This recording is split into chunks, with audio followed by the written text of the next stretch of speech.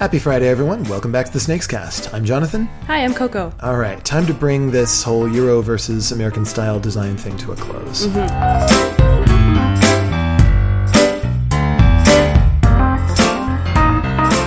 When last we left our august hobby, there was a rather grotesque schism between those who preferred the visceral immediacy of American-style games and those who preferred the elegance and purity of the Euro-style games.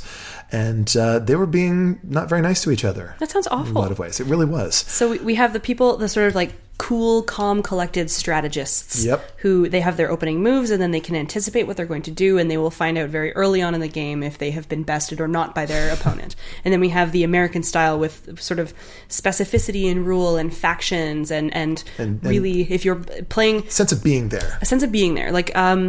Yeah, immersion. Yeah, and a real strong thematic link between the relationship of what you are doing and why that is related to the theme that you're playing. If you need to have one tiny rule that applies in this particular place to make this theme work, then you do it. Right. A classic example would be, one of my favorite American-style game designs is Dune. I was just going to say, this sounds like you're about to talk to me about the Bene Gesserit. There's really nothing for it. But yeah, sure. There's one particular player who gets to write down a number and the name of one other person. If that player wins on that turn, that person wins the game. It's a ridiculous rule, or at least it would be a ridiculous rule in any other game. But in this particular American-style game, it makes perfect sense because that's what the Bene Gesserit do. They are the puppet masters. And you should feel nervous when they're trying to help you. Yes. But that's it. You have that sense of immersion that you're talking about. Exactly. You feel that sense of not only being in this place, but of being this person, but of being part of something. So talk to me about the words that are sort of synonymous with these. When I say, if I say strategy, does that inherently make it a Euro? Nope. Right. Okay. Absolutely not, because strategy is inherent to the war games. Like, Risk is mostly about negotiation, but you have to come to those negotiations with the strategy of what you're trying to accomplish when you're persuading people to do this. Right. Axis and Allies, these are games that involve putting together a strategy and making it work. That strategy is going to be a bit more at the mercy of the decisions of other players and of the roll of the dice than it would be in a Euro game. Right. But it's still a strategy. Okay, so, and you also couldn't say heavy or light, because there are heavy strategic American games and heavy strategic Euro games and any sort of like realm in between. Yep, and there are lighter examples of both as well. Of course. Dungeon, with an exclamation point, for example, otherwise known as Baby's First Dungeons & Dragons, plays kind of like the game of life, only you're a wizard or a fighter, and you, instead of making mortgage payments, you kill monsters and get treasure. It's a very, very light game, but it's unquestionably an American-style design. So we're seeing like an interaction or negotiation related mechanic might be more American style, and a sort of like acquisition and opportunity maximization, supply chains, Euro style, systems optimization. Are there, so those are mechanics that live in sort of one or two camps. Are there like physical components that tend to live in one or two camps? Oh, yes. The wood versus plastic divide. Oh, God. Euro games will have lots and lots of wooden cubes in different colors that represent whatever the hell you need them to represent. Okay. In one game, they might be people. In another game, they might be plants. In another game, they might be money. In another game, they might be clothes. Coal or, absolutely anything. Okay. Whereas in American-style games, it's those little plastic army people that you're looking for. Okay. And plastic figures, in a lot of cases, were sort of emblematic of this, especially if they were figures of dragons or wizards or what have you, spaceships. Right. So in the Euro style, my cube can represent anything, and in an American style, I am liable to have a little dragon that represents a dragon. Okay, so wait. But now, I have to confess that I have just learned Lords of Waterdeep, which I have. Welcome. I know, it's wonderful. I love it. I love it so much. Yeah. Okay, so my first instinct is American because Dungeons and Dragons, because tabletop gaming, because blah, blah, blah, blah, blah. My second instinct, though, is Euro, because tiny cubes with different colors that do different things that you like have to acquire them and then they become other things, like victory points later in the game. But then I'm taking away opportunities from my opponents by placing my Waterdeeple on different spots on the board. But Thank you for that term. I'm going to use it all the time when I'm playing that game now. I have to confess that's a Scott borrow. But I also there are certain cards and interactions that I can do that actively take away resources from other players. So I have these Euro elements and these American elements, and I really, really love that game. Jonathan, what kind of game is it? Waterdeep arose during a time when hybridization was very much on the rise, and that trend is still continuing. Okay. People have decided, why do we have to have boring games about trading cloth and spices in the Mediterranean?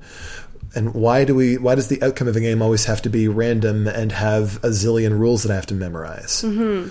Why can't we have exciting experiences with compelling themes that put us in that place that also have elegant, simple, clever mechanics that allow people to interact directly or indirectly? Why can't we have the best of both worlds? Porque no los dos, Jonathan. So exciting! So Waterdeep is a good sort of early example of this, because it is very much a worker placement game in the vein of something like Agricola. No matter what game you're playing, it gives you a chance to immerse yourself a little bit more in this. And that brings it more towards the American School of Design. Yeah. But more importantly is the other thing you mentioned, those intrigue cards that you can play on the other players to do stuff to them. Yeah. That's something that you don't find in Agricola, or indeed in any of Uwe Rosenberg's games that I can think of off the top of my head, or indeed in any of these more purist Euro-style games, because that's direct interaction. If I can do something directly to you, then that means you might lose not through any fault of your own. Right. You might lose because the other players all decided that they don't like you and they're going to take you down. Now, I'm a fan of this because I prefer to play a game knowing there's a chance that anybody could win. Even if there's somebody who's better at it than the others, I like a bit of direct interaction in my games. That's why I like Lords of Waterdeep more than Agricola, or indeed more than just betting another worker placement game out there. Those intrigue cards, they make it. That introduction of a little bit of American-style direct interaction, to me, elevates it by combining the best of both worlds. So hybridization sounds like it's a sort of a modern thing in the gaming world. It's a relatively new thing, but it's in full swing. There are so many games out there these days that are dipping into all these different traditions. So talk to me about like modern mechanics then, because drafting, like with Dominion, is a relatively new mechanic. Where does it fit in this sort of in the genre? Well, drafting, as in Dominion, Dominion's a very much a Euro-style game. There's nothing you can really do to affect the other players, except with the occasionally attack card, which affects everybody evenly. The interaction in Dominion largely is indirect, and the theme is largely absent. So it's both. It's basically just I play a village, which means I can draw card and play an extra couple of actions. And I guess that's something that I have a real difficulty with when we talk about theme versus no theme, because I'm like, well, the theme is there. I have a village. I have my people in my village mean that I have more food or whatever it is. Like I draw extra stuff because there's more people there. I don't know. One of my problems with Dominion is that I really don't feel like I'm running these provinces. I don't feel like I'm in charge of a duchy. Here's the thing, though. Deck building is an extraordinarily useful mechanic for creating something that grows and develops over time. Yeah. So you take something like, for example, Legendary and Alien deck building game. Yeah. Over the course of a game, your character is going to get more powerful because they get help from more and more people. Yeah. And they get access to more and better abilities. Yeah. And that hive deck is going to continue to send more and more unpleasant things your way, and you're going to feel the pressure mounting. Yes, it's a European-style game mechanic, but it's in the service to American-style immersion. Okay. And so it's getting harder and harder to see the distinction between the two unless you trace them back to their origins. Right. Or like Inish, where you have your drafting and your deck building, but you're also like moving your dudes onto the other dude's spot and taking away their stuff. Okay, so I have a direct attack, but I also I'm trying to build my resource machine. That whole series from Matago Games, Inish, Kemet, and Kyklades, they all are, I think, excellent examples of these aggressive sort of hybrid games. They're bright, they're colorful, they're immersive. They're beautiful. They're wonderful. They really give you a sense of what's fun about this setting. And there's lots of direct interaction. You are punching each other in the face the whole time, but always using very simple, elegant rules, which still give you agency and control. And this, it's really, really hard to say where they fall on that spectrum. I'm thinking about just Matago really knocked it out of the park for me the last couple of years. I just still love playing Raptor, for example. But that, another great example, right? The cleanness and the elegance of a European style game design with ripping and tearing and running and screaming and setting things on fire. Right, where the same sort of rule rule skeleton applies to both factions, you could say. I mean, factions being the scientists and the dinosaurs, but the same skeleton applies to both. You have the same, I pick up a card, I do a thing with a card, blah, blah, blah, but then... And yet, it feels different. Yeah, it does. Playing as the scientists, you get to feel cool because you can set things on fire. And playing as a dinosaur, you get to feel cool because you can eat people. Yeah. Yeah. Okay, so new mechanic of drafting is there. New mechanic of co-op games. How do we talk about co-op games here? Okay. So this is an interesting one. Cooperative, in my opinion, belongs to neither of those, and both. Generally speaking, they tend to be hybrids because co-op games came into the spotlight and became a big deal thanks to pandemic at around the time when hybridization was also starting to come into vogue. Right. As a result, it feels like it belongs equally to both of those two traditions. Right. You trace it back a little bit farther, you get something like, it gets even more confusing because years before pandemic came out, we had the Lord of the Rings board game by Reiner Knizia. Yeah. This was a cooperative game where the players are the hobbits trying to take the ring to Mordor and survive the whole way. Yeah. And it was fully cooperative, and it didn't set off a vogue for cooperative games. But here's the thing. But wasn't it super difficult? Like super complicated? It was fairly complicated for what it was. No more so than something like Pandemic with a couple of expansion sets. I mean, once you get to close to the end of a game of Pandemic Legacy, there are a lot of rules going on there. And Lord of the Rings was about comparable to that. Okay.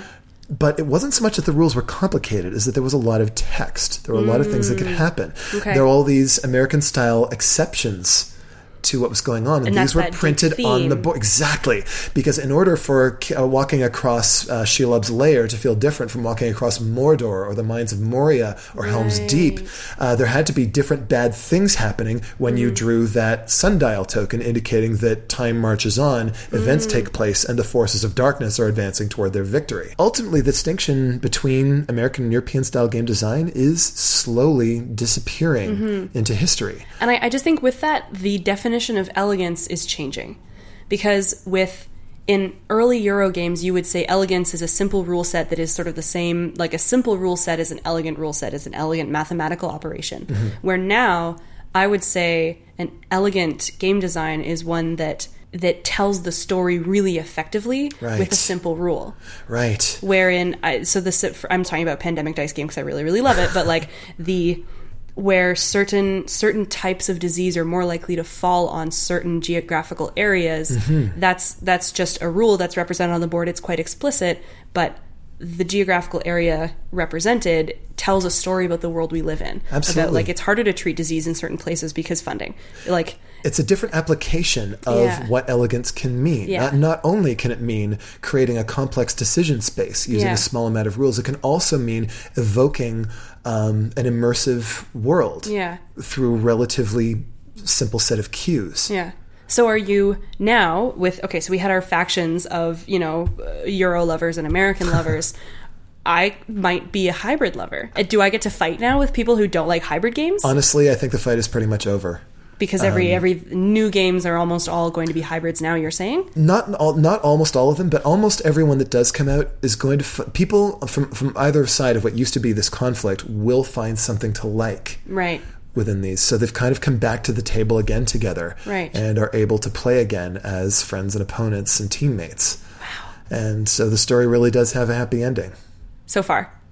We don't know what could come until the next thing comes up. What's the next schism? Yeah, for a while it looked like the question of whether or not board gaming apps were going to be something that would divide people, those who refuse to allow electronics at the tabletop and those who don't. Who knows where that's going to go. I have spent the last couple of weeks playing a fair number of board game apps at a board game bar and received not a small amount of flack for it. So it might just be, but maybe if you're just a giant jerk who brings an iPad to a board game bar, maybe that's the one thing, but I think... I don't know. We'll see how that shakes out. Either way. So there is peace. There are really, really elegant games being designed that incorporate the best of both worlds. And there are also still glorious throwbacks to their respective types. There are games that absolutely cast by the wayside European-style design in favor of American-style excess. Right. There are games out there that defiantly embrace their abstract and clever Euro nature. And vive la différence. Right. Everything is better as a result of all of these different things being here together. Sweet. Oh, so whether it's Euro or Ameritrash or Amerithrash or hybrid or whatever... or designs from anywhere else in the world, which are also beginning to show their own colors, which we can get into as well some other time. Yeah. So play board games with your friends is what I'm hearing. That's what it comes down to. Yay, friendship is magic. Thanks for having me this week, Jonathan. It was my pleasure. Thank you so much for being here. I really enjoyed the conversation. I feel like we should address, for those of you at home, if you're worried about Emily's absence, she just hasn't been available to record. It's not like I've murdered her. No. I love Emily a lot, and she'll be back soon. She did not murder Emily, it's true. Thank you so much for listening. You can get in touch with us at podcast@snakesandlattes.com. The SnakesCast is produced by Dax Audio and music is provided by Ben Sound. The opinions expressed on the SnakesCast are those of the presenters and our guests and no one else's. See you next week.